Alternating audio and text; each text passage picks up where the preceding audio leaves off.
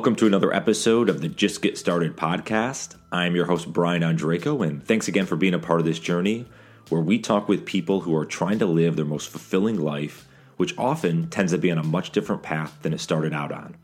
Whether it was changing careers, getting laid off from a job which sparked their entrepreneurial journey, or breaking through the noise to answer their calling. All of these types of situations and more, but they wouldn't have gotten to where they're at today if they didn't get started. We talk about the why and the how of these getting started moments and the lessons learned along the way.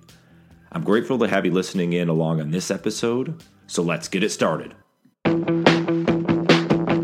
On this week's episode, please welcome in Brian Rowland, who is a social entrepreneur and founder of Abenity, the 6-time Inc. 5000 company that's powering corporate perks for top brands including US Bank and MasterCard. And while Abenity provides millions of subscribers with private discounts, the company's social mission is fighting extreme poverty with every program they deliver. Abenity recently exceeded $1 million of total giving and hired a CEO to accelerate growth with their fully remote team. Brian lives in Scottsdale with his wife and 3 daughters and is investing his time in efforts that help like-minded entrepreneurs establish a social mission of their own. Stick around and we'll provide Brian's phone number at the end of the show so you can connect with him directly. And without further ado, please welcome in Brian Rowland. Brian, welcome to the podcast. Glad to have you on today. Yeah, thanks, Brian. Good to be interviewed by another Brian. I know. It's always nice and spelled the correct way, which is always good. So I agree.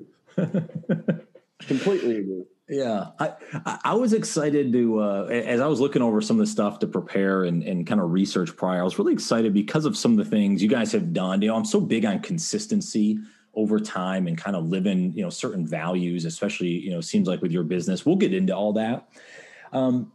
But I always, we're talking today because you've had a lot of success, with the business you started many years ago, and you've obviously transitioned out, I know, into the founder role away from CEO that we'll get into. But can you take me back before we go down the deep rabbit hole there? Like, what was the thought of even starting the business in the first place? Like when you were growing up, were you kind of in that mindset? Like, I always want to do my own thing. I had that entrepreneur kind of, entrepreneur spirit, if you will. Can you share a little bit about that before we jump into the deep end? Yeah, no, I like that question. I've always been an entrepreneurial. I mean, I've got a VHS recording of me in 1991, so I would have been 11, doing a sales pitch on the side of my house for like a school project. I'm like doing the full like Shark Tank spiel as an 11-year-old before that was even a thing. So I've always done that. I've always had some kind of side hustle. I was teaching trumpet lessons in high school. I was recruiting students. You'd find me at Christmas time at Borders bookstore on the sidewalk playing. I got my horn on my shoulder, playing Christmas carols, taking tips. I was making $75 an hour taking tips, playing Christmas carols outside, which for you young folks, it helps to be a kid. As a 40-year-old playing Christmas carols, I'm not going to make that kind of money. They're going to be like, what are you doing? And I was usually raising money for some trip or something I was doing as a kid. So that helped. And, I recorded a CD going into college, which brought me to Nashville. And, so I always just had something I was chasing.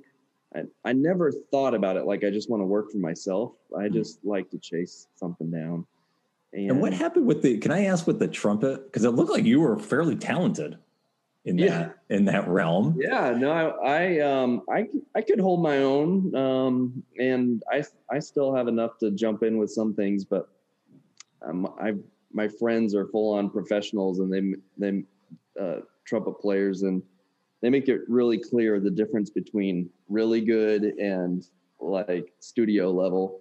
Yeah. So that was just never, it came down to the point where it's like for the horn, which I loved and I was pretty proficient at, to make a living doing that, you have to go on the road. And that was kind of like a lifestyle thing. And so as an entrepreneur, and experience is a big part of crafting the experience you want for your users and the experience you want for yourself.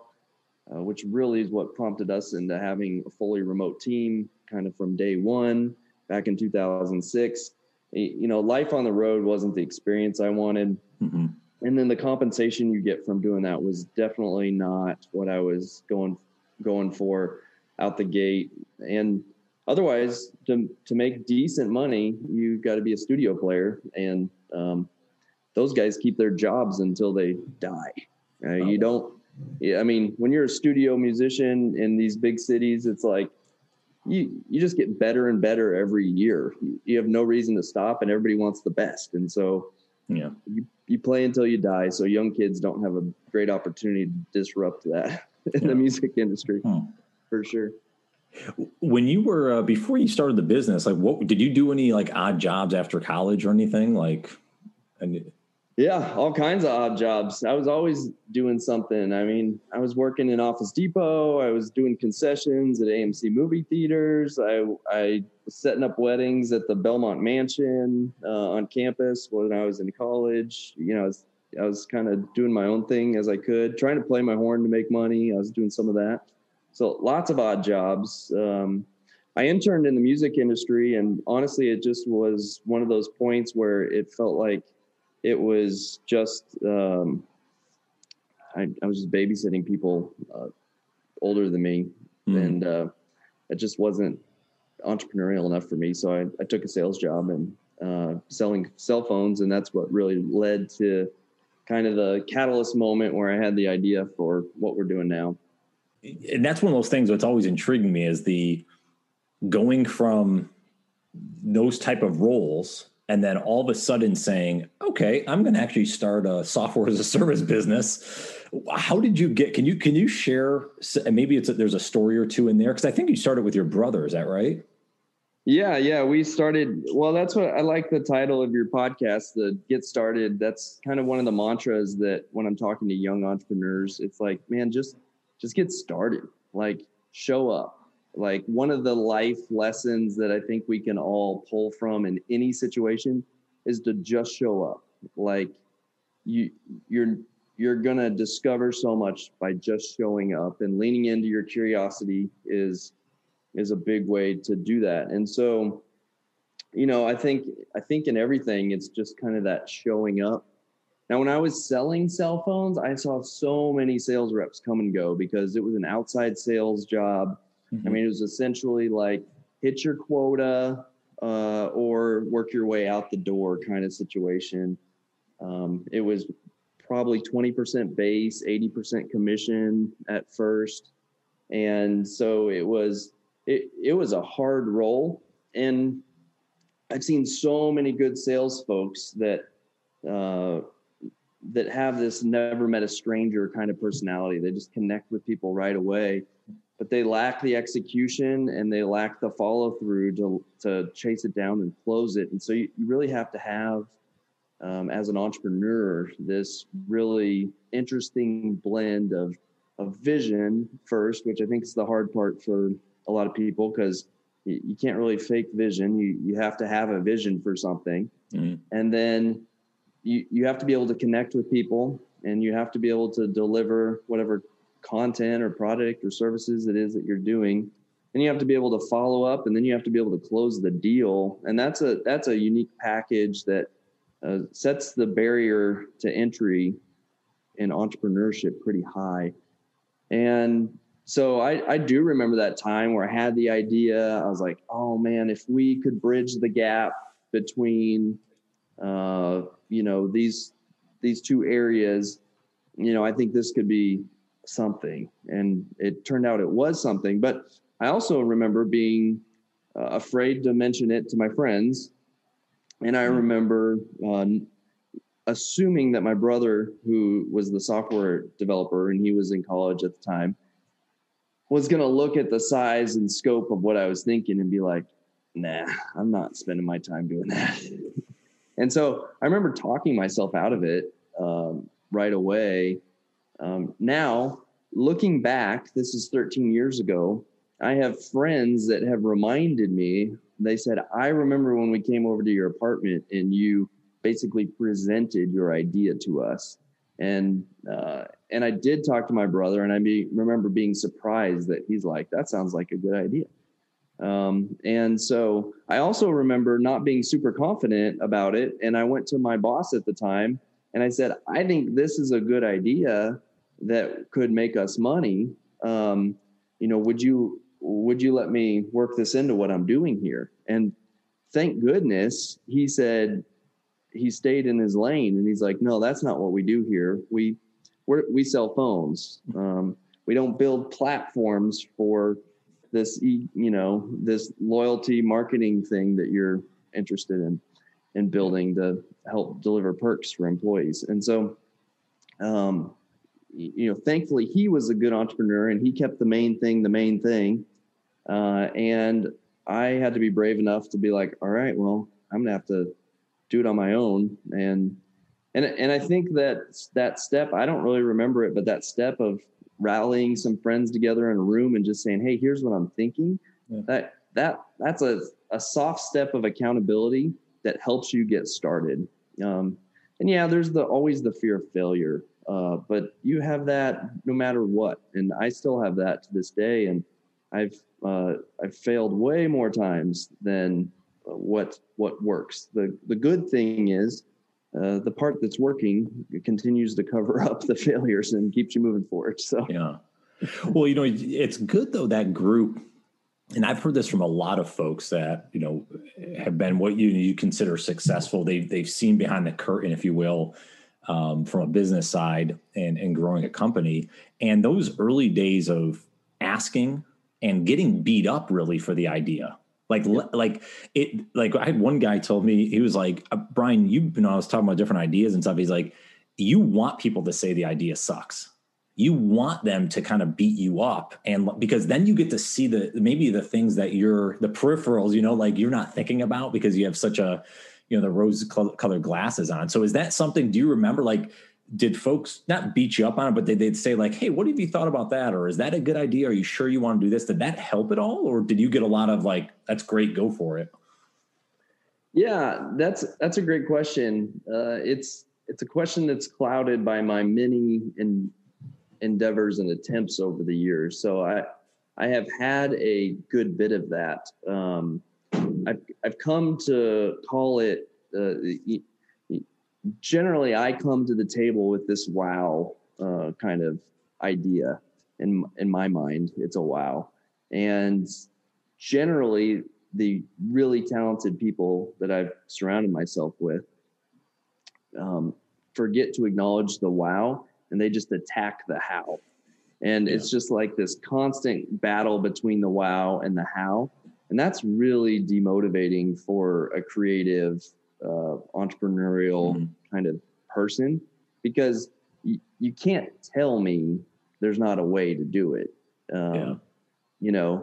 It goes back. It's the Amazon Unbound book where where in the pre-show we were talking, Bezos was like, wait, a single patty of hamburger patties comes from 100 different cows. And let's make a hamburger patty from one cow. And there's all kinds of adversity for that, starting from the why, which I think is a very valid question, if that's not the way the industry does it. But it is this wow idea, this kind of purist, and so lots of entrepreneurs are shot down because people get stuck on the how instead of really focusing on the wow. And you can figure out the how in almost every situation. And there's a level of risk that you always have to be willing to take. And that's mostly all the hows are coming from risk analysis. But, and you just have to be willing to put yourself out there. And you're right. I mean, you kind of find a way, especially if you believe enough in the idea and really the mission behind it, which I want to get into too. If you believe in that so wholeheartedly, right, you can figure out the other stuff. And I guess it's good to know those or have those like, hey, these are ideas we should consider. But yeah, figuring out a way to navigate, they're not roadblocks, if you will, right? They're just another checkpoint on the journey. Absolutely. And I think it's really important to keep in mind that the complexity of any vision. So when you have a vision for something and it's based on your experience, it's based on your insights, it's based on whatever has gotten you to the point where you're like, this could be something. Mm-hmm. You have to remember the information gap that everyone else has where they can't see that vision all the way. Mm-hmm. And so time and time again, you hear through stories, you're like, I thought this person was crazy. But they really showed me after, I trusted them and I followed them and I took it through and they really showed me how it works. And so you have to trust your ability to understand and the intuition you have for the complexities that nobody else can see. And you have to give the people that are kind of attacking you some credit because they just don't have all the information. They can't see all the complexities. And so you need to take what they're saying with a grain of salt. And you need to, and it's a good way to kind of road test the idea. And I think stress testing everything is super important before you get too far with it. But that alone is not a good enough reason to prevent you from moving forward, unless the insights that they're bringing really rattle the foundation of what you were thinking. Yeah. But don't let the negativity stop you from getting started. Yeah, that's a good point. Well, so how did you and your brother get this thing kicked off? I mean, because if I recall, you guys have never taken any outside investment. This has all been bootstrapped kind of growth, right? Yeah. So like, what did the first year look like? Like, were you scratch your head like, what the heck are we doing? Or like, did things move along progressively well? How did that first maybe year go, I'll say?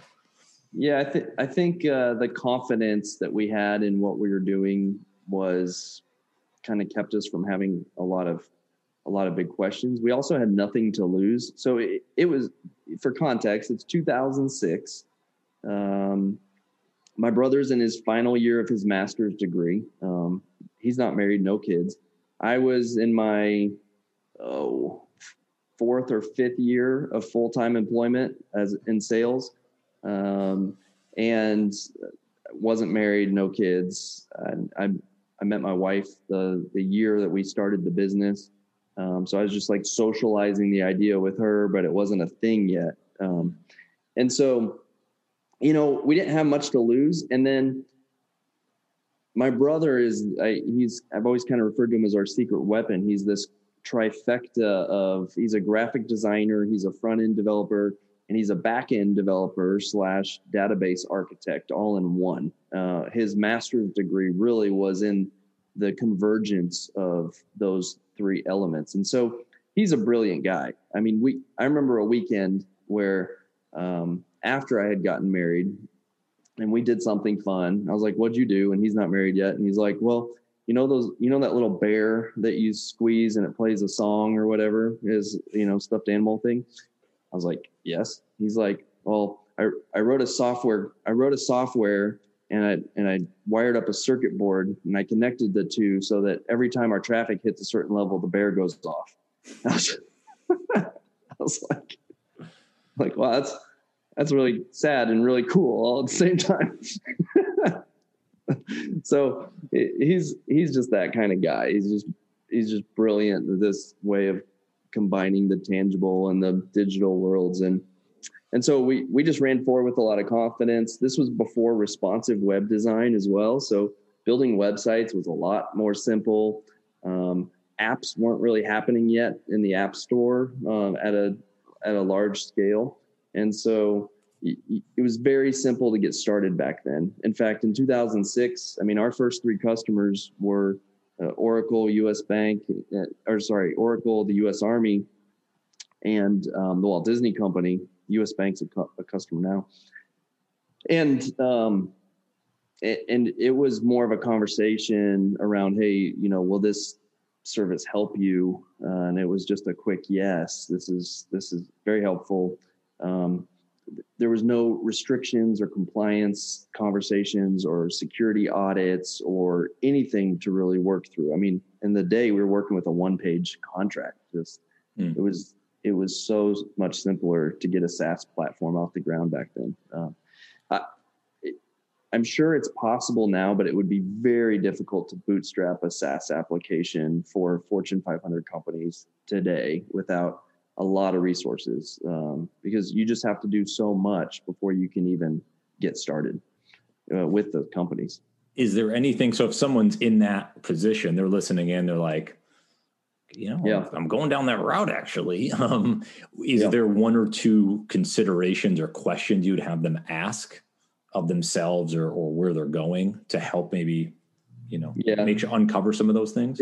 It's just the security assessments and the things that you have to attest to doing in the areas of data privacy and compliance. Those are really the heavy lifts when you're building a SaaS platform and trying to get a Fortune 500 company to use it. And so, generally it takes expensive third-party audits in advance, attesting to the security and performance of your platform. And it takes, it takes multiple databases out the gate. I mean, you really just have to know how to build for a Fortune 500 company. So you need to do some research to really understand all those pieces that are going to bottleneck you from getting there in the first place. Starting a SaaS platform in today's world for the direct to consumer or small businesses is a lot easier because they're not applying the same level of scrutiny. Now, to do a SaaS product right, takes a good bit of investment on the front end to have all the pieces in place. But it's not impossible to bootstrap a SaaS product these days. I think you just have to work your way up slowly to the big guys, the Fortune 500s, because they're going to bring you a lot of things that you're just not going to be ready for. And I think the best advice there is to build your SaaS platform for the customers that will use it right away and get you the momentum that you need so that you can get to the level where you're introducing it to the big guys, and then scaling it from there. Starting from the top, like we did, is not super realistic anymore. And I wouldn't even advise it. It gets your mind focused on other things other than the customer, because they're focused on other things. And so they force your focus to be on other things. Yeah. One of the other things y'all did that was, I would have to think was unique at that time, or at least it wasn't as prominent just because social media was still not even there, but like going with more of a mission focused business. So more social entrepreneurship, which again, nowadays is like a big thing, right? Yeah. Back in 2006, I mean, I could be wrong. No, you're right. I don't think it was a big thing back then, right? No, Blake Makovsky from Tom's Shoes was trompsing around South America that same year that we launched our social mission.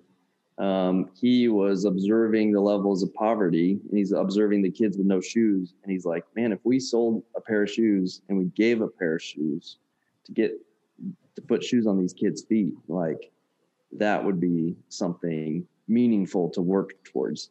And that's essentially the same mindset that I was coming from at the time. I did well selling phones. I built a pretty good inside sales group at the place I was that was producing good volume.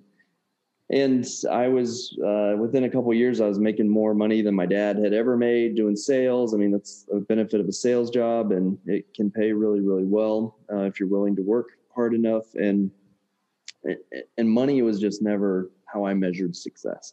And so it was just a tool that I used to kind of propel whatever vision it was that I was chasing. And so really that why am I working so hard for this cell phone thing? When, I'm not, if anything, as a 23-year-old kid making six figures, it's kind of like, I don't even know what to do. Like, it opens up a whole lot of new doors and to work through, just managing the money and all this kind of stuff. And so it sounds stupid, but the burden of managing it was frustrating because it wasn't a creative process. And so, And you have to remember I was single and I didn't have kids. I was only responsible for myself. And so it was different too back in the day. But the deepest why I could come up with in the cell phone space was like, oh, I'm helping families save money on their cell phone bills. And that's not a bad thing. I need there to be an output to a cause for every input into the business. I don't want to get into another situation where I can't really uncover my why. I can't remember my why. And the business is going to be hard. I know it's going to be hard. I know it's not going to be as fun as it is now someday, at least in periods of time where there's adversity. So that why needs to be outside of the brand, because I need to be fighting for something outside of the brand. And so at the time we're like, well, what's the biggest problem we can think of? And so we landed on extreme poverty. And my wife had been to a concert a number of years earlier where they had a child sponsorship program with a group called World Vision. So we started looking into World Vision, and we're like, wow, they address poverty from inside the United States all the way across the world. And so really we committed a percentage of our profits to World Vision so that we had an output to fight against. It really was just a check we wrote at the end of the year for the first couple of years. And that was essentially where we started getting off track again. We had a vision, but we hadn't really created a mission around it. We saw it as a mission, but it wasn't a true mission. And so I got to the point where I was like, nah, this there needs to be something that we're doing more and more. And I think a lot of entrepreneurs are stuck in this spot of generosity, which is not a bad place to be, but they're cutting a check at the end of the year, and it's good for and it's very generous and it's very nice, but they're doing maybe something different every year. And essentially it's out of sight, out of mind throughout the rest of the year. And so we started to pull it into sight, into view. We started sponsoring a child with every new customer that kind of qualified for that. And that got it into the lifeblood of what we're doing. So we're taking a dozen new customers every month or whatever. And so we'd attach a child sponsorship to that subscription. And so the subscription fee basically matched the percentage that we wanted to give. And so that was a nice attachment. Now that we just kept that internal again. And it wasn't until 2014, just 6 years ago, that we said, why aren't we sharing this kind of social mission we have with the other people around us? Why aren't we being more inclusive with our own internal team about the inner workings of this and what we're giving to and everything? And so that is really what opened my eyes up to kind of the unexpected perks of a social mission, is this idea, which I wrote about and broke down on my brianrowland.com site. And it's really what we uncovered was when we opened up about our giving and we shared it publicly and we shared the cause we were chasing after, we were first really surprised that it became a competitive advantage point in our space. Like it became a bullet point that people were comparing us against in a favorable way. And we started having customers saying, hey, we really like what you're doing.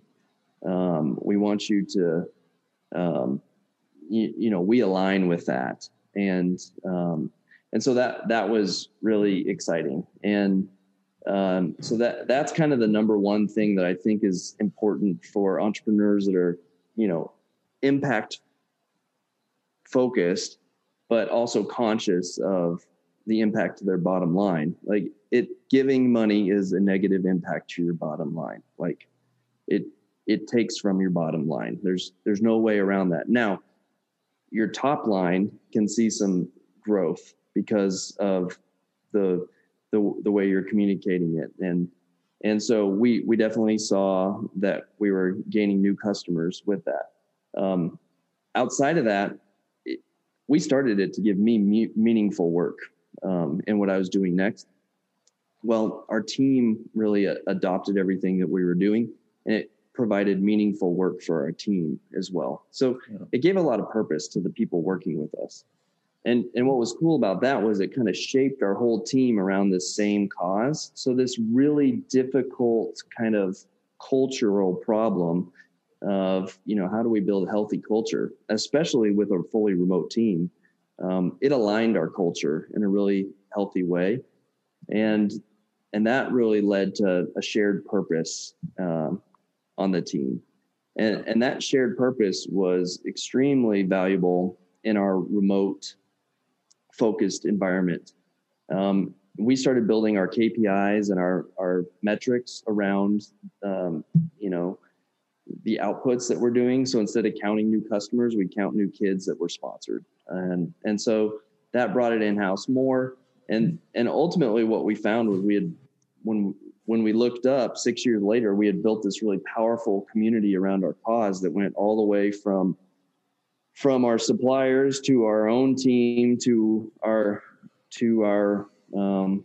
customers, to even recognition within our industry that this is what we're about and how we're different. And that is kind of the power of a social mission that I think many entrepreneurs are missing. And the entrepreneurs that are just cutting a check every year and even giving to something different every year, they're really leaving a lot of impact on the table. Because if they would pick something consistent, and they would give to it, and they would share what they're giving to, then that creates this brand story that they can take and really efficiently scale out into their industry. And it leads to all those same things. It's probably a good time to say it. I took those and I took kind of our impact plan because and I put it into a one pager. So okay. I've got a phone number people can text to get the one pager if they want to figure out how to build a social mission of their own. It's a fill in the blank kind of scenario, but here are the 5 things to build a social mission for your business.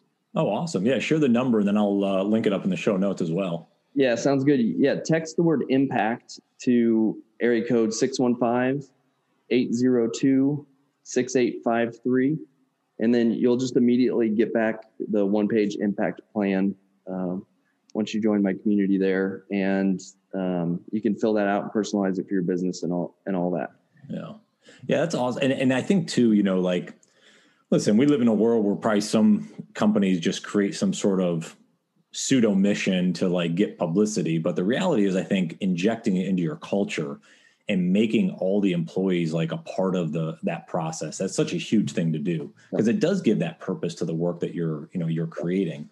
And corporate social responsibility is not a new thing. I mean, that's been around for decades and decades, but that's what you just said is the difference between a social mission and corporate social responsibility. And you have to kind of remember there are 3 buckets kind of in the enterprise space. I mean, you've got nonprofits who are pretty much fundraising for their cause. Mm-hmm. You've got the social entrepreneurs in the middle and the social businesses. And they are using their platform to generate the funding for their cause. And then you've got the for-profit private, which is also private sector. And the for-profits are doing corporate responsibility, which is really a check box for their investors to show that they're doing something good in the community. They're doing it for tax benefits. It's and it's not ingrained into the culture. And it's why it doesn't have this permeating effect that a social mission has. Outside of the story that you're building around your mission for your brand, there's not a big difference between corporate social responsibility and a social business. It's one's mission is to impact the cause that you're fighting for. and you're being consistent and you're telling people what you're going to do and you're sticking to it. Social responsibility is like, when XYZ happens, we cut a check and we give it, but we don't really tell anybody about it. It's that department does it. We do it for a number of motivations. Maybe we're trying to win affluence within a certain community. Maybe it's for a tax benefit. Maybe it's just a charitable ambition of the founder, but we're not building a story around it. And there's a lot of impact that's being left on the table when you have a very reactive giving strategy like that one. Yeah. One of the other things I thought was interesting, again, just looking at the timeline in 06 was y'all deciding to do remote work. Yeah. When remote work was, well, you can go into your opinions on what's going on nowadays, obviously, with folks coming back in the office, but the remote work back then, was part of that out of necessity at the beginning, or is that something, did you have some idea? Like, what was the idea, I guess, why go work? It was purely convenience for us. We just kind of fell into it. So my brother was in California when he was finishing up his master's degree, and we were starting to build the business. And I was in Nashville. We were both really happy where we were, and we had phone and we had internet, and we communicated very well together. So that's all we needed. And we got through those early days with just the strength of communication that, maybe only brothers can have. Mm-hmm. And we did a lot of extra things that just need to be done to kind of help over communicate and cast vision and stuff. We did not do a lot of video. There really wasn't good video back then. In fact, most of the time when we started getting into places where we were trying Google Hangouts and these things, they didn't have the bandwidth to inspire us to be anything but frustrated. Right. And so, we didn't lean on video very hard. But it was really that communication bond that we had and the commitment to be where we were. When it came to hiring employee number 3, we had somebody that we really liked. This would be our first full-time hire outside of me and Mark. We had somebody we really liked, and she worked, her husband is in the military. So they moved around every few years. And she was awesome, a lot of trust, and a lot of respect. And it just kind of came down to, is like, well, can she do what we need her to do from, this other state? She was moving to, I think, DC at the time. And she's been all over. And I mean, we had an employee work from Guantanamo Bay in Cuba for a number of years. And it just became, we really put the people over the process. And, you end up disrupting the norms of the business, kind of typical business, when you put people first, which is kind of funny. But that just continues to happen. And so, again, that same phone number, we don't have to put in the details, but if you type rules and to that, you'll get my rules of engagement for remote teams, which is really how to build and maintain a healthy remote team structure. Really, my main rule is to stop sending internal emails. Internal emails is the crazy train. It sets you up for failure. And so I've broken out in that one pager what to do instead of that. So text rules to that same phone number, and you'll get those kind of tips on how to do that. I think another really important thing for a healthy remote team would just drive corporate America crazy. But the secret is that people need to be allowed to prioritize their personal lives over their work lives. So this whole idea of work-life balance, which is a big part of HR, which is a big part of what we do, and the clients we serve, is kind of has it backwards from the beginning. It's putting work before life, and that's not necessarily what they mean by that. But if any employee walked into their boss and said, I would like to revisit our strategy for how I'm prioritizing my personal life over the job that you have for me here, your boss would look at you and say, I'm sorry, what did you just say? Right. You said you want to put yourself before the work. And so when it comes to building a healthy remote team, I'm a true believer that it only works when you allow people to prioritize their personal life over their work life. And a lot of that is the environment. People are working from home. And so their environment is taking precedent. They're not in your office. They're not in your space. And so you need to have enough trust and respect for the person to allow them to get the job done. And so instead of managing their activity, did they clock in at 8 o'clock and clock out at 5 o'clock? Well, you need to do what any good manager should be doing anyway, and measuring their output. Did they get their goals done? Because if they got their goals done and they reached the metrics that you wanted them to reach, why does it matter when and where they did it from? And so you really have to let go as a manager, as an owner, and hire people you trust. That's where the social mission part comes in, and building a culture that's really healthy, that's all aligned. And my biggest fear right now with the situation in 2020 causing remote work to go rampant is that lots of people got a false positive on remote work. They've been afraid to try it. They've been afraid to let go. They weren't sure about productivity. They weren't sure about security and the technology and how to make it all work. And so they were forced to figure all that out, and they were forced to kind of trust that this process works. But it was all based on a false positive foundation, which goes back to the reason it worked really well is because the entire company in 2020 and into 2021 had a shared purpose. They were fighting for something outside of themselves. In fact, they were fighting against something outside of themselves. They rallied together to fight against this invisible enemy, this invisible virus, so that the company would survive, so they would survive and with as little disruption as possible.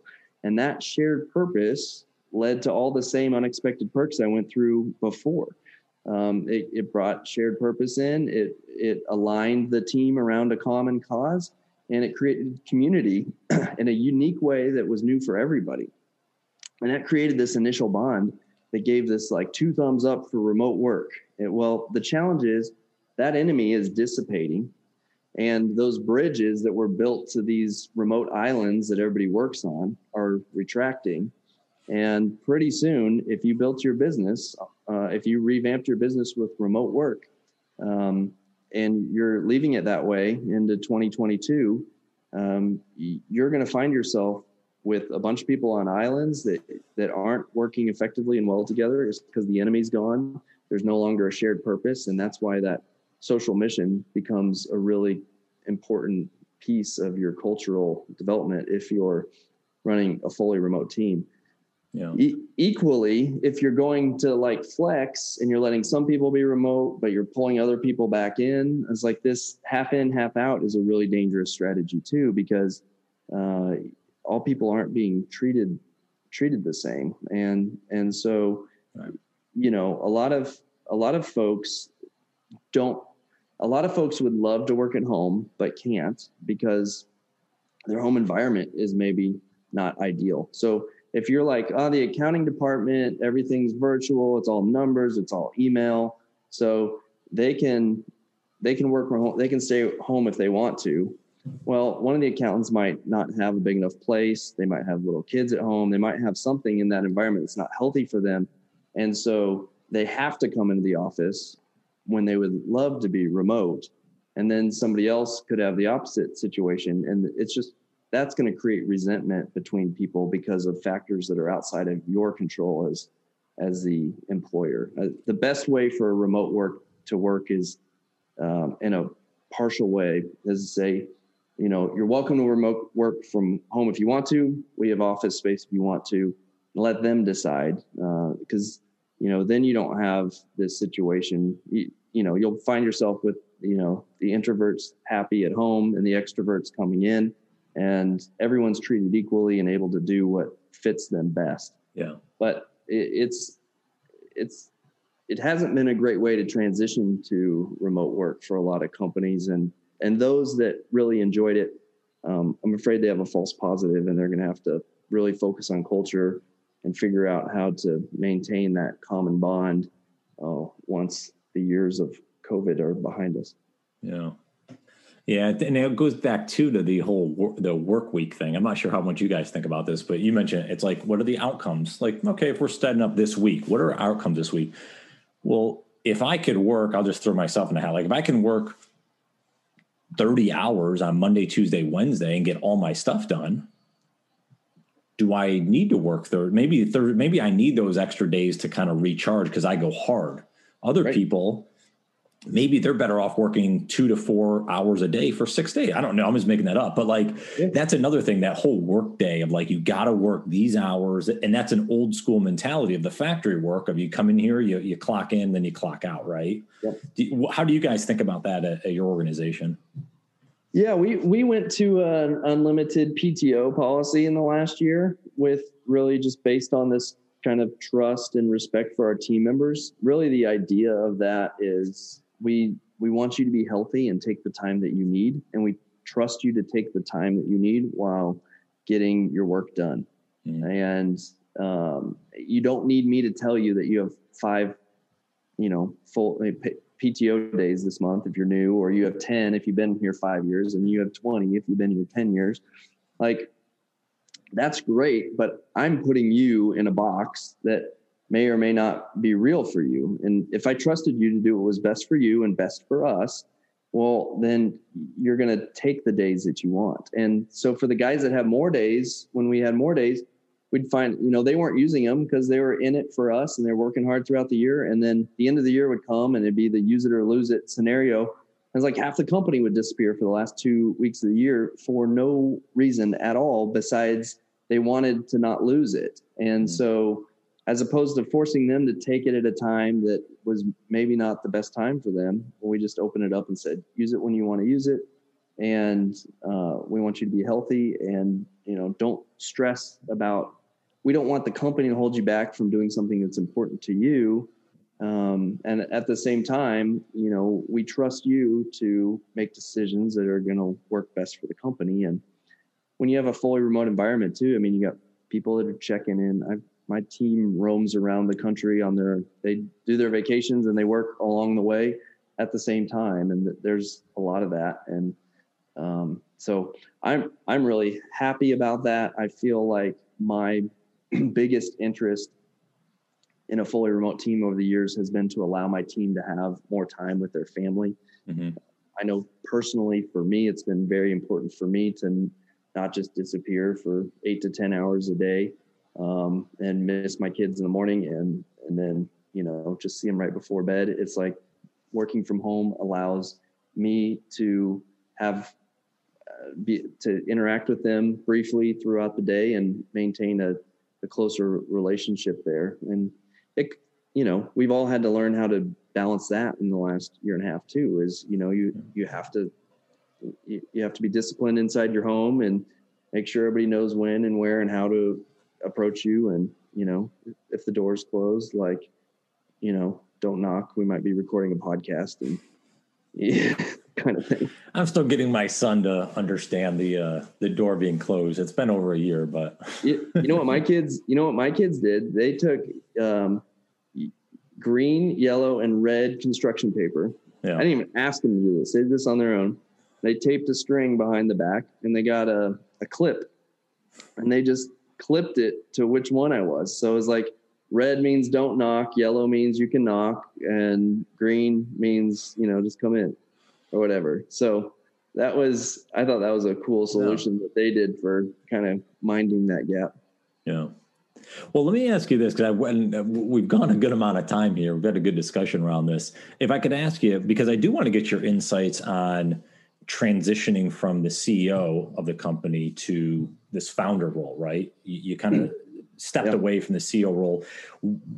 I guess what was the reason you went that route? And then maybe even more importantly is like, what could others learn from that decision? Like, why did you decide to go that route? How has it been impactful, either positively or negatively, I guess, I don't know, for the company? Yeah, no, that's a great question. Well, I essentially was spinning up a new idea every 15 to 18 months for the business. Just kind of as the idea guy, that's just kind of my way. And instead of being branded a serial entrepreneur for it, each idea became kind of a new revenue center inside of Abenity. And so we spun up most of our ideas to mature and enhance and do more with our product.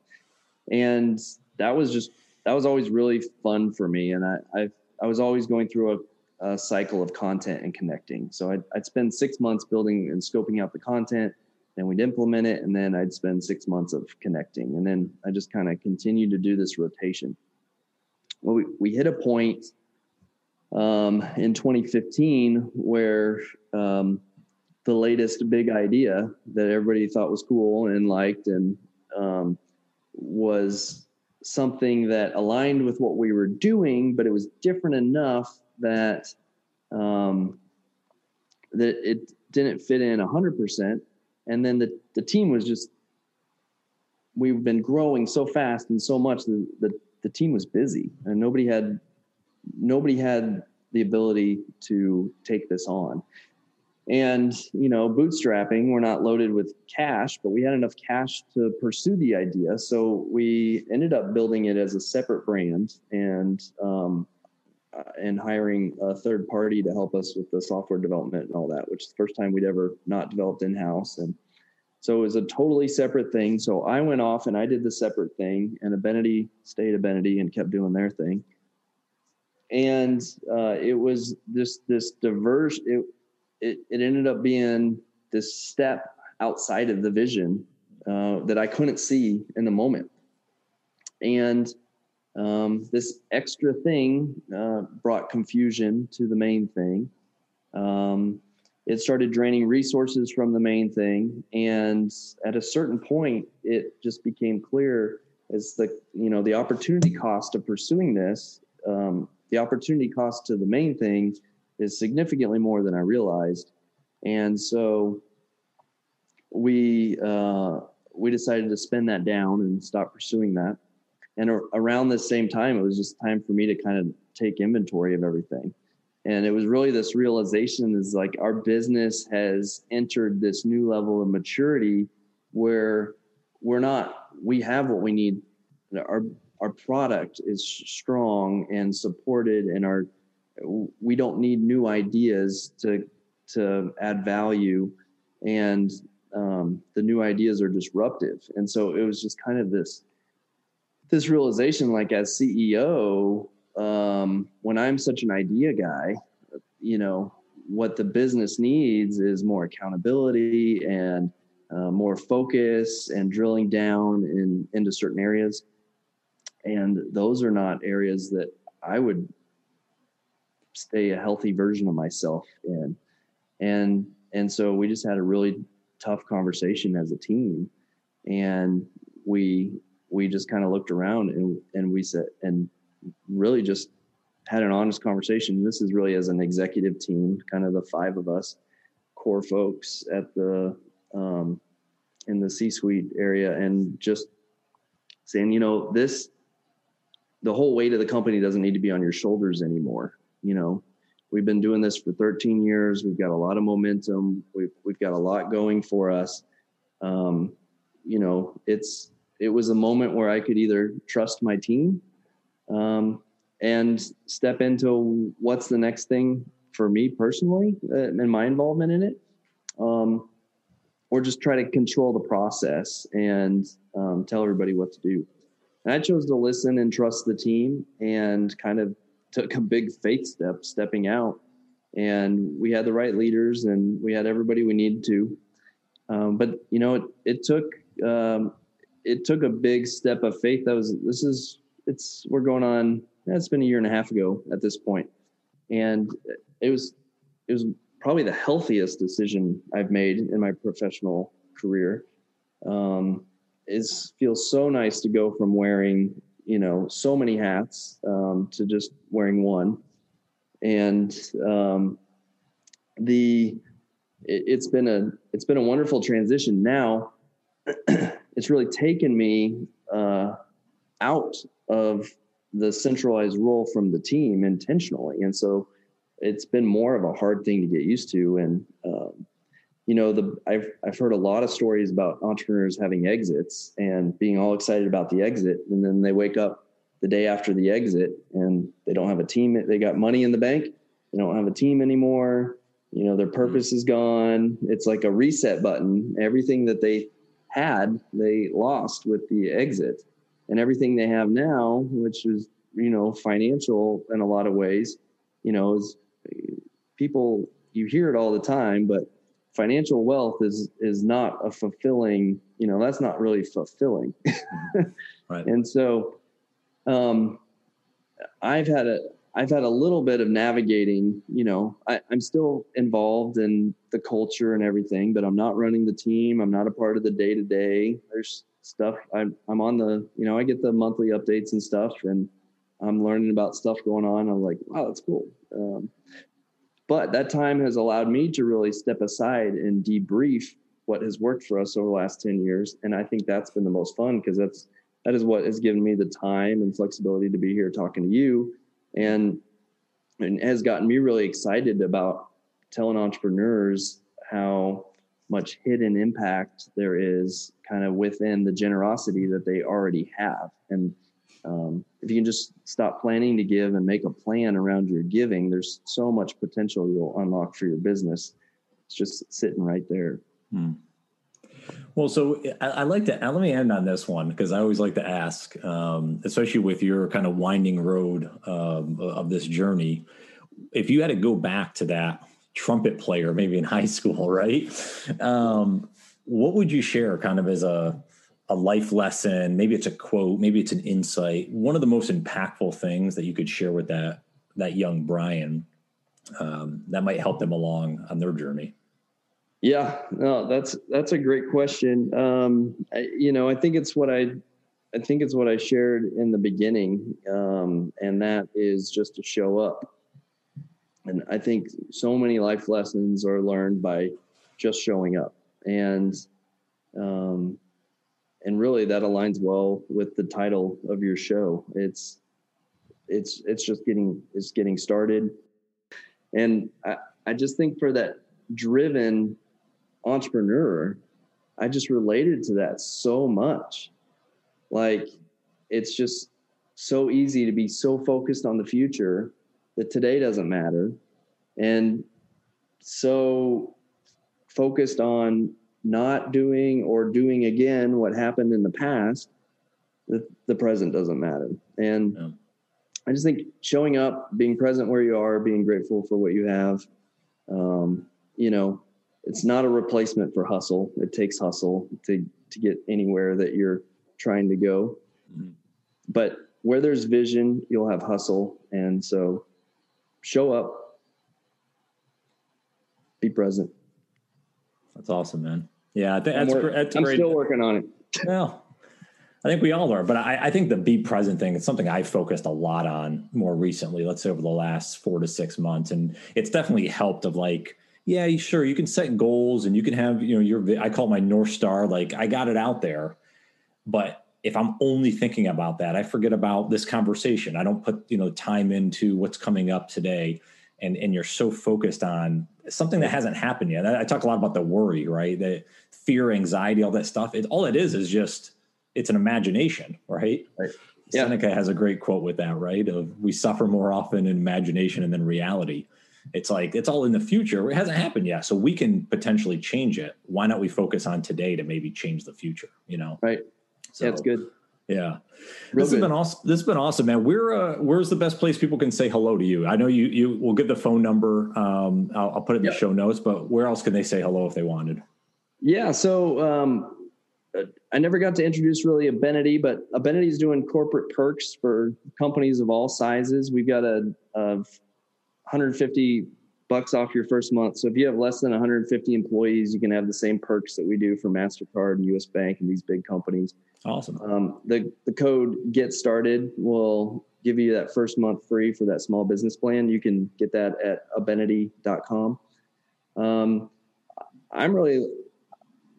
I'm in a great season. I'm just looking to connect with folks and kind of help them as they're trying to make a bigger impact with their businesses. So you can reach me on that phone number that I gave out earlier, and I'll give that again here. It's area code 615-802-6853. Just text the word impact to get my impact plan. Text the word rules to get the rules of engagement for a fully remote team. And join the forum. It comes straight to me. It's a text message, so we can tee up a conversation that way as well. And love to help everybody on their journey and hopefully get to a place where they're making a much bigger impact with what they're doing because of it. Awesome, Brian. I really enjoyed this conversation, man. Thank you so much for coming on and sharing your journey with everyone. Yeah, it's been great, Brian. I appreciate you having me on your show. Well, I hope you all enjoyed that great interview, and thanks again for stopping by the Just Get Started podcast. Grateful to have you here. And if I could just make one quick ask before you run along on your day. I've grown this podcast organically over the last 3+ years, and it's from the great listeners that pick up, a quote or a key learning or just enjoy the entertainment of the podcast, and they share it out to their audience.